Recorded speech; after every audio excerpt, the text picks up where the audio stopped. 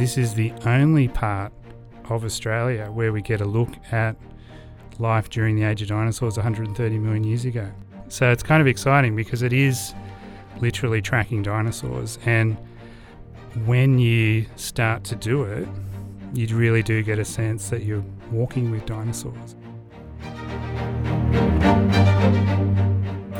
Welcome to Australia's Jurassic Park, and welcome to UQ Changemakers, a podcast series where we interview some of the most inspiring and influential members of the UQ community. My name is Belinda McDougall. And I'm Katie Rowney. In this first episode of UQ Changemakers, we chat with Dr. Steve Salisbury, a paleontologist and senior lecturer at UQ's School of Biological Sciences. Steve has helped unearth and identify thousands of dinosaur footprints along a single stretch of coastline in Western Australia, ensuring these tracks are not lost to the ages, just like the magnificent creatures that left them. Steve, welcome. Hello. Now, Steve, can you tell us more about this incredible part of Australia and these amazing dinosaur tracks? So this area, it's in the Kimberley of northwestern Australia. Probably the closest town that everyone would be aware of up there is Broome. So it's a really unique part of the country. It's still pretty much pristine wilderness through a lot of it. And the area where we did a lot of work is about 50 kilometres north of Broome on literally unspoiled wild beaches. So what we did up there was document dinosaur tracks that are preserved in rocks of the Broome Sandstone. So these are about 130 million years old, and they occur right along the coastline for probably nearly 100 kilometres from south of Broome around Roebuck Bay, and then north through to where we did our work around a place called Wamadon or James Price Point. And these rocks are only exposed at or during the low tides. They occur in the intertidal zone. So on one side you've got red sands of the desert, on the other side you've got this pristine turquoise ocean, and in between is a beach that when the water retreats, all these reefs are exposed that are covered in dinosaur tracks. So we spent probably nearly sort of 5 or 6 years documenting these tracks. We're still going, there's so many of them. And we've just started to sort of share a lot of our research with the greater world now. So what types of dinosaurs left these tracks, and how have they been so well preserved?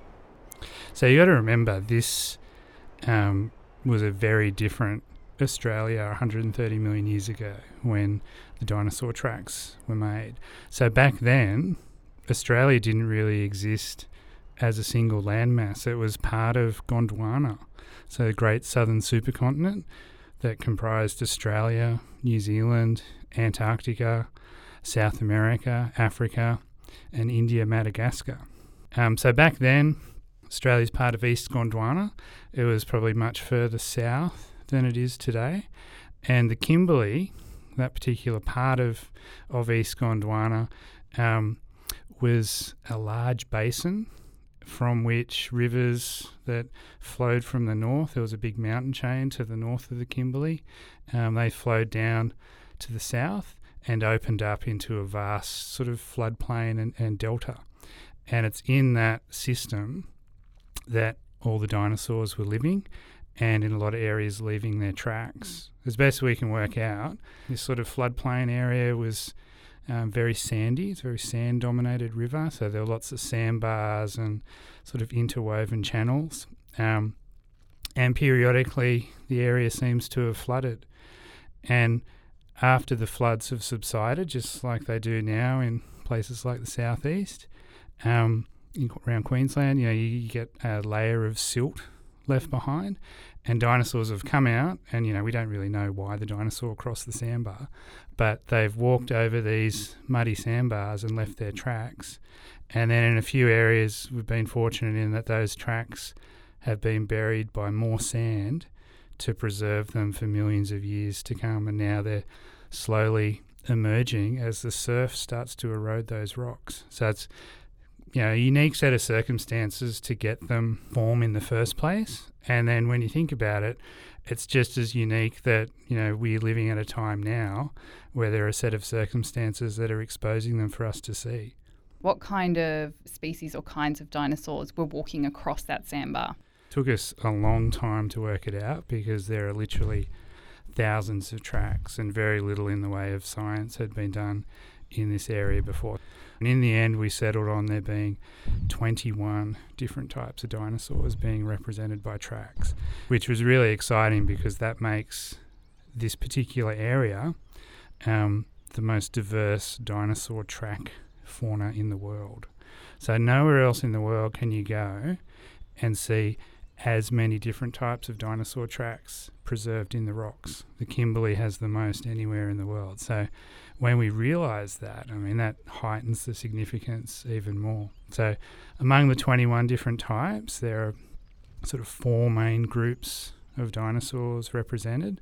There are meat-eating theropod dinosaurs, so things like T-Rex and Velociraptor. There are sort of 5 or 6 kinds of those represented by tracks.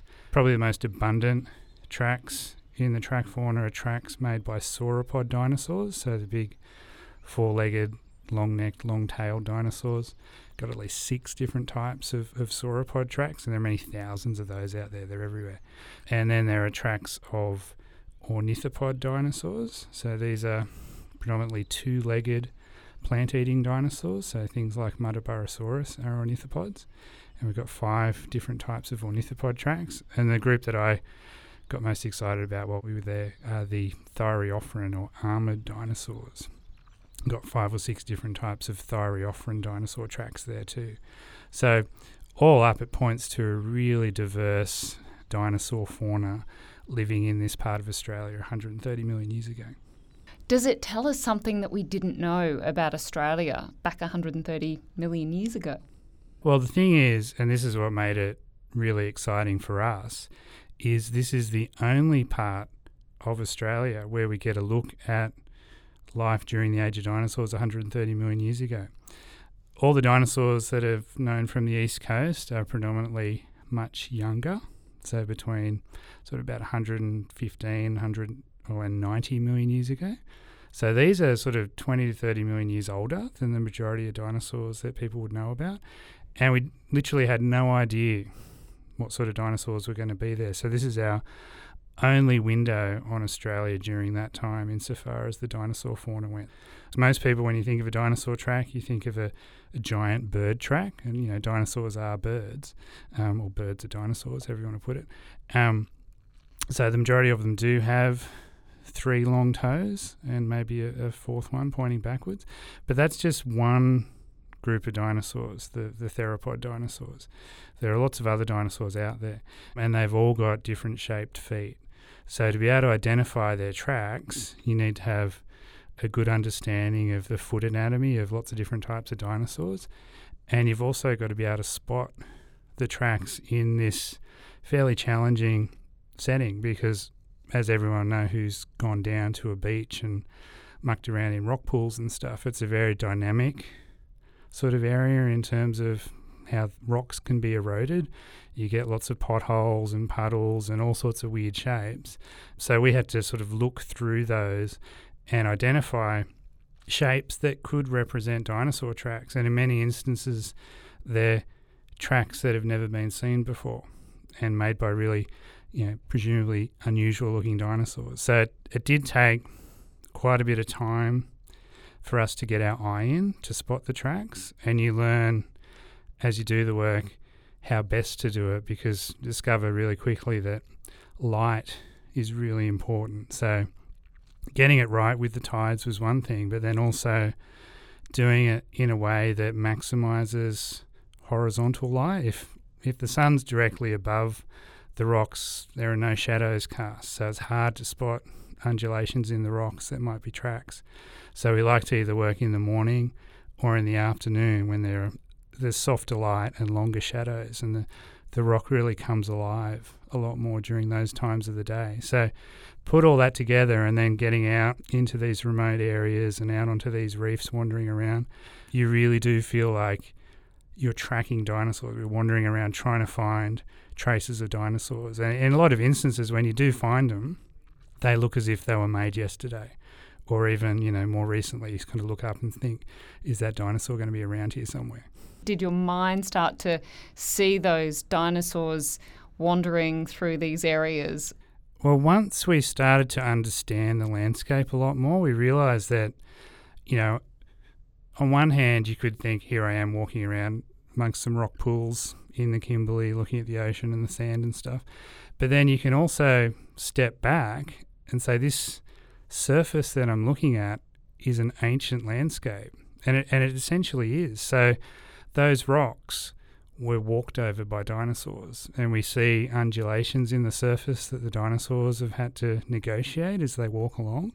So quickly we began to sort of imagine it as it was, and that helped in terms of being able to find the tracks and spot the tracks. So it's kind of exciting because it is literally tracking dinosaurs, and when you start to do it, you really do get a sense that you're walking with dinosaurs. Speaking of walking with dinosaurs, what were your first reactions to the Jurassic Park movie? Well, I remember, I think I was about 20 when Jurassic Park, the first one, came out, and I was so excited, as were lots of other 20-year-old paleontologists just like me. And I think that movie and that franchise has really inspired a whole generation of paleontologists and just people generally about dinosaurs, because what it has done is bring them to life on the big screen in a way that hadn't been done in the past. So, instead of us trying to imagine dinosaurs, you can just kick back and enjoy them eating some popcorn. So we hadn't been able to do that until then. Saying that though, knowing dinosaurs really well, couldn't help but watch Jurassic Park and sort of cringe a few times at some of the things that were in there. But at the end of it all, it's just like, well, it's a movie, it doesn't have to be 100% correct, so I just let it go most of the time and just enjoy it for what it is and munch on my popcorn. So you've had your own dramatic discoveries in Western Australia that are worthy of the big screen. Can you tell us more about that? One of them was caught on film, which was kind of exciting. So we'd been doing a few years of work up there, and we had ABC Catalyst come up and film a story with us, and we were in one particular spot talking about something or other, and then a few of us just realised this huge depression that we were all sort of standing around was in fact a gigantic dinosaur track. And it was so big, the reason we hadn't noticed it was bigger than our sort of search image. We hadn't been looking for anything of this size, so I literally walked past it probably 100 times. But on this particular day, probably the light was right, our mind was in the right place, and we saw it for what it was, and then very quickly realised that it was in fact a gigantic dinosaur track, and it was the biggest dinosaur track in the world. And it was kind of, for us sort of standing there and in front of a film crew declaring that we'd just discovered the biggest dinosaur track in the world, we were sort of a bit hesitant to do that, but it was pretty exciting. We've since described it and made ourselves much more sure of it, but that was a great moment. The only dinosaurs that get to the size, or anywhere near the size of an animal that could leave a track that big, are the sauropods. So this particular track is 1.7 metres long. So, a lot of people could fit in it. It's like a bathtub. So that's the foot. The hand is much smaller. The foot's generally sort of elongated, long heel area, and then often some toes at one end. The hand is much smaller and typically leaves like a kidney-shaped impression. So this particular track, we had a hand and a footprint. The footprint was the really exciting part of it just because of its size. And from that, we can give a rough estimate for the size of the animal that made it.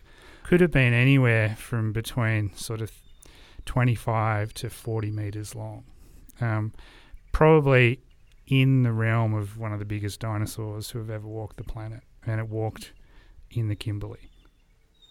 The other one was when we came across a trackway that had been made by some sort of stegosaur.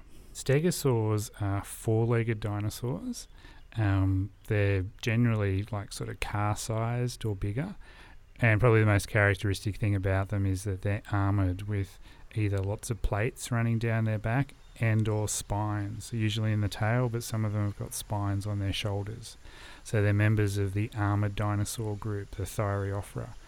One of the groups of dinosaurs that we've got no other evidence for in Australia other than these tracks in the Kimberley are stegosaurs. So you're not expecting to see any evidence of stegosaurs in Australia at all. And to come down to this rock platform and see trackway that looked incredibly fresh, where, probably an animal, I guess the size of a big four-wheel drive, had walked up and down negotiating this slope, and it actually sort of slipped a little bit as it had gone down the other side, and realising that it was an Australian stegosaur that had left tracks very different to any other sorts of stegosaur tracks around the world.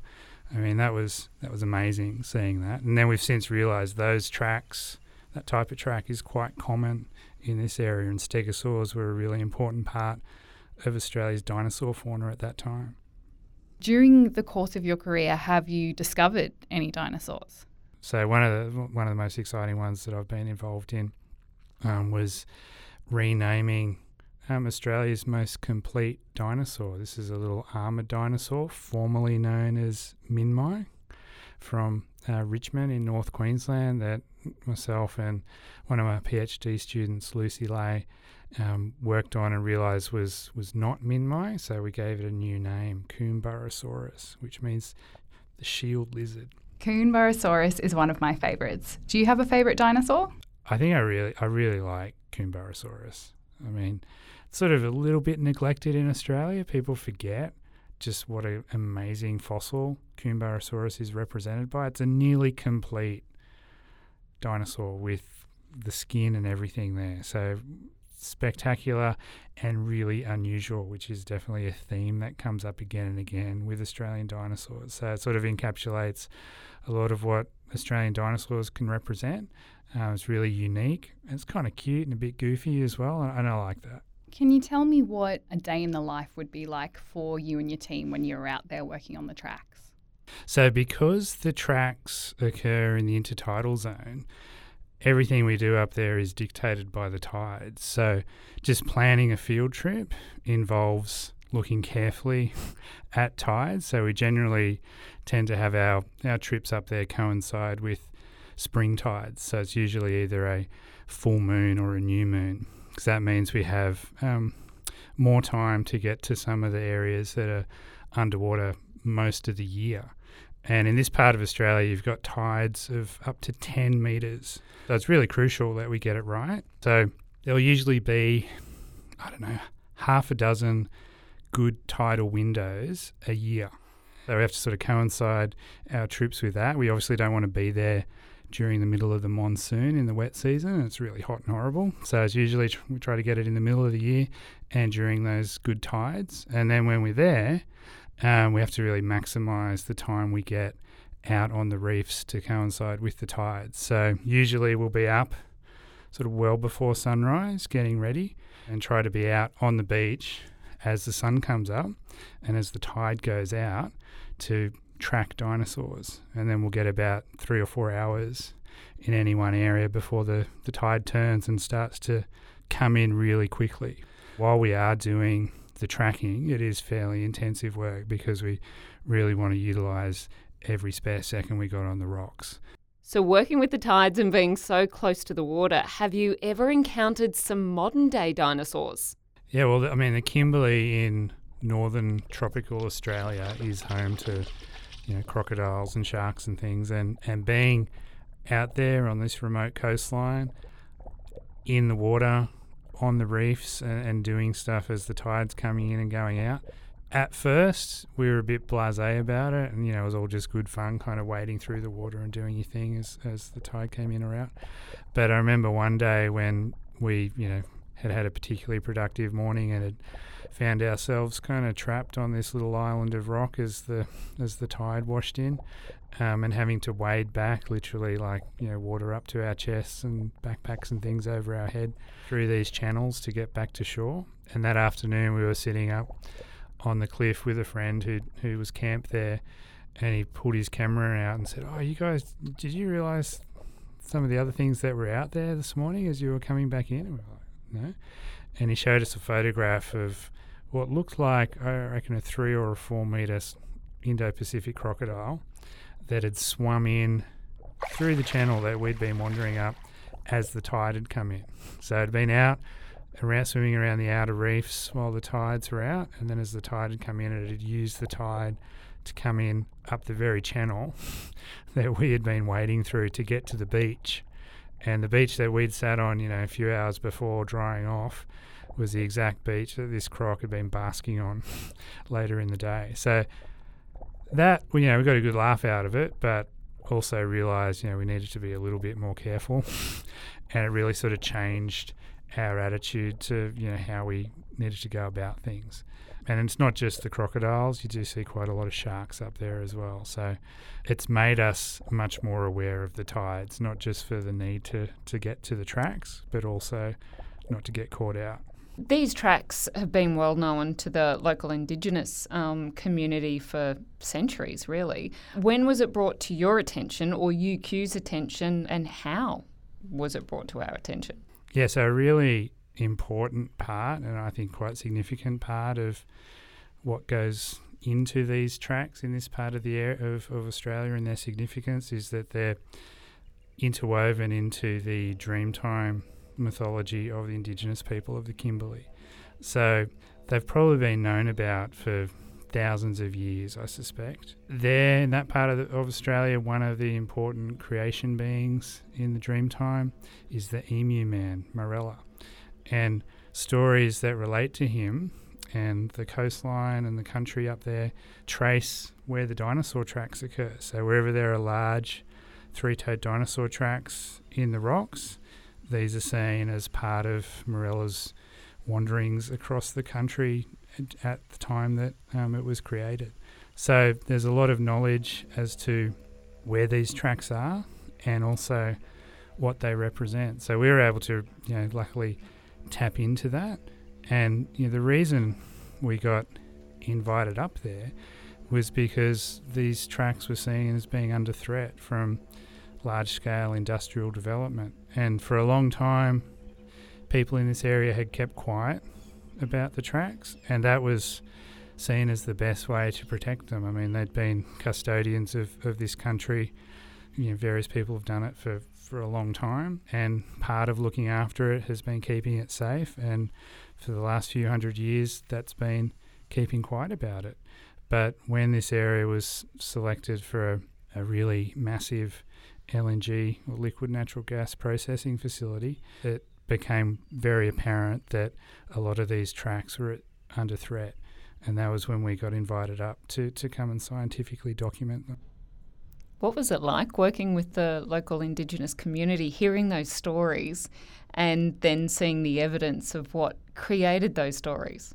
Well, for a long time, access to these tracks and these areas had been quite sensitive because of their cultural significance. Many of us in the sort of dinosaur community knew that there were dinosaur tracks up in the Kimberley, but you needed to be invited and taken out to be able to see them. So getting invited for me was really exciting. I jumped at the opportunity, but then getting there and seeing them and realising this deep connection that people had, that was fantastic. And I worried at first that my interpretation of the tracks would be in conflict with the traditional interpretation, but I was really heartened by the fact that it was all taken on board.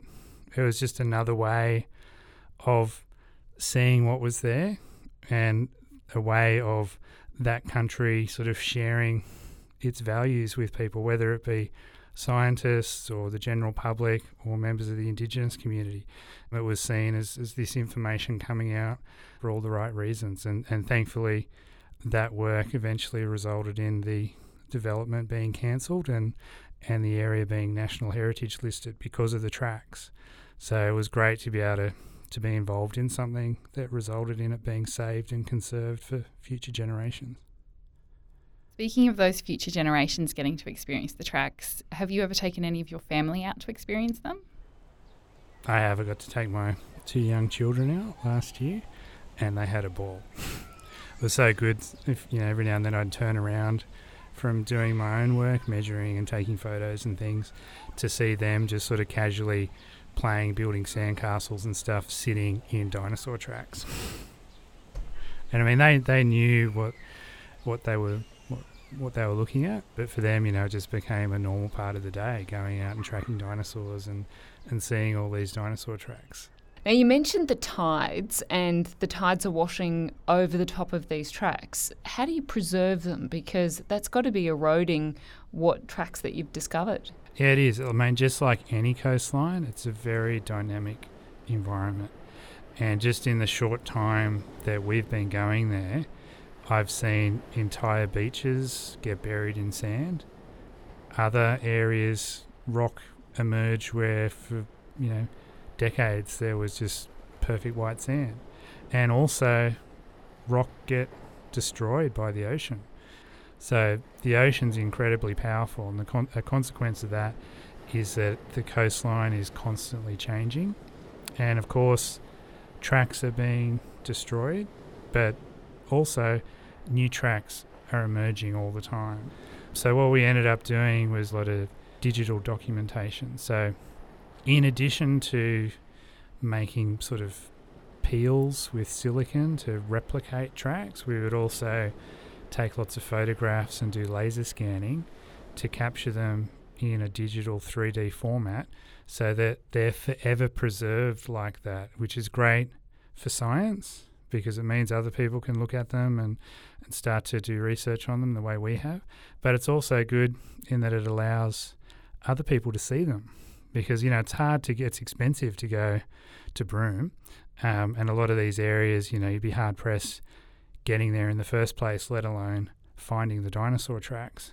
But this is a way we can bring those dinosaur tracks to your TV screen or your computer or in the museum, and people can look at them and experience them in a nearly real way. One of the biggest challenges that we face up there is the fact that the tracks are underwater half the time. So you can't go about documenting them the same way that you would in other areas where you can pull out a tape measure and lay out a grid and then sit there and just take your time taking notes and doing your stuff. Up there, if you do that, you're going to get washed away. So what drones have allowed us to do is very quickly document areas where there are tracks, but most importantly, get above them. So we can't take a cherry picker out or set up a ladder or something to see all these tracks, but with drones and light aircraft, we can fly over them at whatever height we need to be able to see them. And that's been a really valuable tool for us in terms of documenting what's there and the extent of the tracks. And it's allowed us to discover a lot of new tracks. You talk about extreme situations, especially up there with crocodiles and the tides and sharks and things like that. Has there been any other areas that you've worked in that have been also extreme or challenging? Yeah, well, I've done quite a bit of work now in Antarctica. As we mentioned before, Antarctica was connected to Australia right through the age of dinosaurs. So if anywhere on the planet is likely to have clues that might help us better understand Australian dinosaurs, it's going to be Antarctica.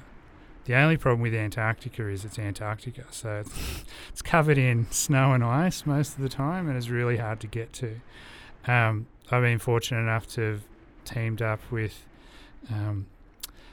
other paleontologists as part of a project funded through the National Science Foundation and the US Antarctic program that has allowed us to get down to the Antarctic Peninsula specifically to look for dinosaurs. And I think probably the part of that might sound pretty far out there, but the biggest challenge is getting there and doing it.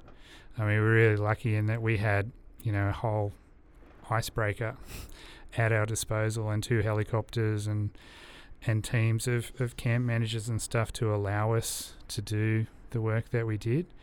And down there, because so little paleontological survey work has been done, it's all new ground. And to start trying to find stuff, we literally just have to go ashore and wander around and kick rocks. When you talk about Antarctica, was it really extreme? What sort of temperatures, what sort of conditions were you working in? A group of half a dozen paleontologists and a camp manager to survive in Antarctica for 5 weeks in a camp, you need a lot of stuff. So, I mean, we'd have specially designed tents that could withstand the conditions there. We all had to have the right sort of clothing.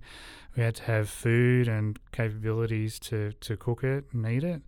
So it's huge setup. But I was glad that we did have all that gear because we experienced all sorts of conditions. And I think the thing you learn in Antarctica is that the conditions can go from one extreme to the next literally in an instant. So some days we'd be there, in T-shirts for a little bit, sort of chipping away at the rocks and joking and sipping drinks and eating apples. And then, that afternoon, the squall would come through and it'd be, minus 20 wind chill factor and, tents are virtually on the edge of getting blown over and you've got every bit of clothing you can imagine on, huddled together, around the single little heater that we had in our mess tent, hoping is this going to stop? Because when you're there, I think, the scary thing is there's no quick way out. If you don't like it or if something happens, it could be days or weeks before you're out and everything's okay. So you have to be of the mindset that you're going to be able to make it through whatever comes. And, Antarctica throws it all at you. Steve, how did you begin your career? Have you always been interested in dinosaurs? I don't know if you can have a career when you're 6 years old, but I'm one of those kids. I was always obsessed with dinosaurs and I just kept it going. And now I'm really fortunate in that I do it as part of my job. I don't consider coming to work here as work because I get to sit there and write about dinosaurs, talk to people about dinosaurs, look at dinosaurs in my lab and plan dinosaur expeditions. I mean, that's not work. It's fun. Do you find that there are any common myths about dinosaurs you're always correcting? For example, people always seem to think that humans and dinosaurs were around at the same time, or they think that, we've recently learned that T-Rex could never play guitar because he's got tiny little arms. Probably one of the biggest myths about dinosaurs that I have to keep reminding people about all the time is that they never actually went extinct. So people think dinosaurs went extinct 65 million years ago.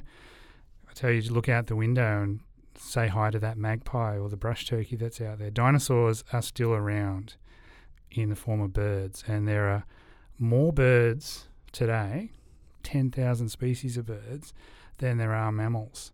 So to say that the age of dinosaurs ended 65 million years ago and since then we've been in the age of mammals is a myth, because we're still in the age of dinosaurs. They're just cute and fluffy and they make nice songs, but they're still out there. So I like to always remind people of the fact that birds are dinosaurs, and no, they didn't all go extinct 65 million years ago.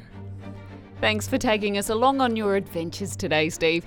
We're going to close the episode with a short segment called Spare Change, in which we get to know you a bit better with some rapid-fire questions. Here we go. First of all, what's the one fact that most listeners wouldn't know about you?